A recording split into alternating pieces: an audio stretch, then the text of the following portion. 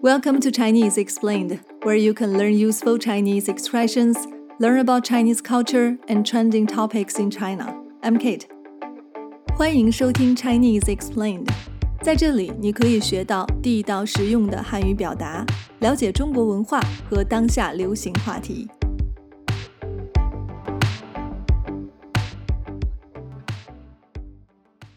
嗨，大家好，我是 Kate。有朋友说，汉语的称谓语太复杂了，经常不知道怎么称呼别人才合适。比如，想跟一个女孩问路，是叫她小姐、女士，还是其他什么称呼？或者在公司管比自己大的女同事王小丽，叫王姐还是叫小丽姐，哪一个更合适？今天我们就来聊一聊这个让很多朋友头大的问题——汉语的称谓语 Chinese address terms。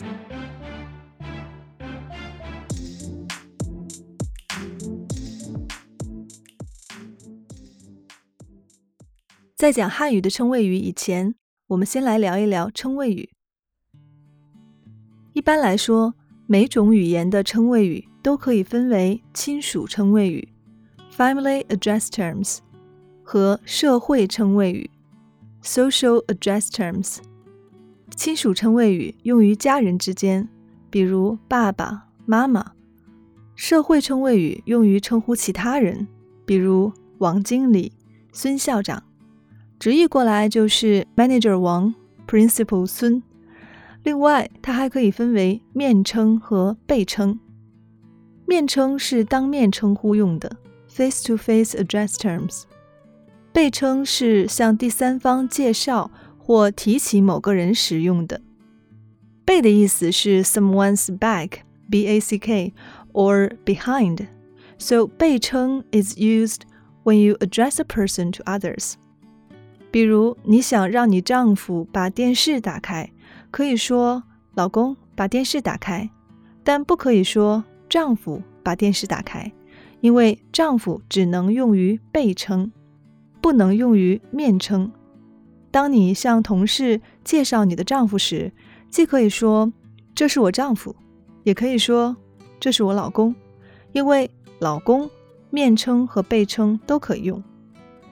了解这些概念，对大家学习汉语或者其他语言的称谓语都会有一些帮助。关于汉语的亲属称谓语，有2点我想给大家介绍一下。首先，很多朋友都知道，汉语中有堂姐、堂哥、表姐、表哥等称谓语，但是在生活中，现在人们已经淡化了堂和表的用法。有学者专门做过这方面的研究，发现堂和表这一类的亲属称谓语 90% 以上都简化了，也就是省掉了堂、表，直接叫哥、姐、妹妹或弟弟。第二个我想跟大家分享的是几个容易混淆的与夫妻有关的称谓语，尤其是它们的使用语境。Next, I want to introduce some address terms referring husband and wife, especially when and how to use them. 第一组是老公、老婆 husband and wife.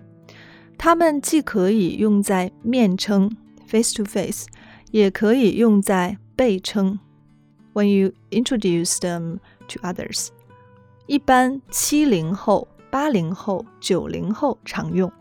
但是年龄稍长一些的人不太常用，比如我身边很多朋友都称呼自己的 husband 为老公，称呼自己的 wife 为老婆。第二组是先生、太太、丈夫、妻子。先生和丈夫的意思是 husband， 太太和妻子的意思是 wife。在大陆，人们更常用丈夫、妻子，而不是先生、太太。值得一提的是，他们都是背称，也就是说，当你向别人介绍的时候可以用，但是当面称呼不能用。比如可以说这是我丈夫，但不能对着你的 husband 说丈夫，给我拿瓶水。下一个是爱人，它的意思是 husband or wife， 或者也可以说是 spouse。大家千万不要把它理解成 lover。lover 的汉语是情人，如果应该用爱人的地方用了情人，那就闹笑话了。爱人只能用于被称。当你要跟别人介绍或提起你的丈夫、妻子的时候使用，比如这是我爱人刘强。用爱人的时候一般会显得稍微正式一些。那除了以上几个称谓语以外，大家可能还会听到我家那位、老伴儿、媳妇、老头儿，他们也都是跟夫妻有关的称谓语哈。我家那位的意思是 husband or wife， 同样只能用在被称，而且一般用在比较熟悉的朋友之间，非常口语。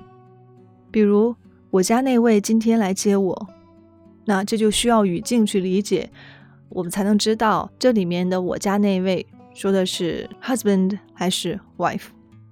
老伴儿的意思也是 husband or wife， 面称被称都可以，老年人常用。媳妇是 wife 的意思，同样面称和被称都可以用，但是方言色彩更浓一些，正式场合不建议用。老头的字面意思是 old man， 但用在夫妻之间，它指的是 husband， 只能用在被称。我有几个北方朋友就喜欢称呼自己的丈夫为老头，比如他们会说我老头最近可忙了。你听到这样的话时，可千万别直译，要看一下语境。下面我们来聊一聊汉语的社会称谓语 social address terms。 在使用汉语的社会称谓语时，大家记住2点。第一， show respect， 表示尊重。第二， show closeness， 拉近距离。同事之间，级别高低、年龄大小都会影响称谓语的使用。级别比自己高的，称呼他们要用姓加 title， 比如王经理、孙校长。跟自己级别一样但年纪比自己大的同事，可以用姓加哥姐或者名加哥姐来称呼。比如你有一个同事比你大，叫李娜，你可以叫她李姐或娜姐，但娜姐更亲切。跟自己级别一样年纪比自己小或同龄的同事，一般直接叫名，叫他的名字。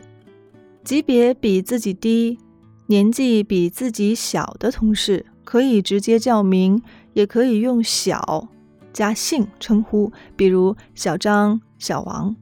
那前面我们说的是同事之间应该怎么称呼，下面我们来看一下朋友之间。如果都是女性，而且关系比较近，除了直接叫名以外，还可以用亲爱的或亲。我和几个好朋友之间就经常用亲爱的来称呼对方。男性之间呢，一般叫名或者叫外号 nickname。 好，那下面我们就要聊到的是陌生人之间。比如你在路上想要问路，你怎么去称呼对方。同样，年龄大小也会影响到称谓语的使用。那为了拉近距离，汉语常用亲属称谓语来称呼跟自己没有亲属关系的人。这样的用法在很多其他语言当中也有。那汉语是怎么用的呢？比如大哥、大姐、阿姨、大爷、大娘、王奶奶、李爷爷等等，叫起来特别的亲。使用这类称谓语的时候，要先判断一下对方的年龄。近些年还出现了美女、帅哥这样的称谓语。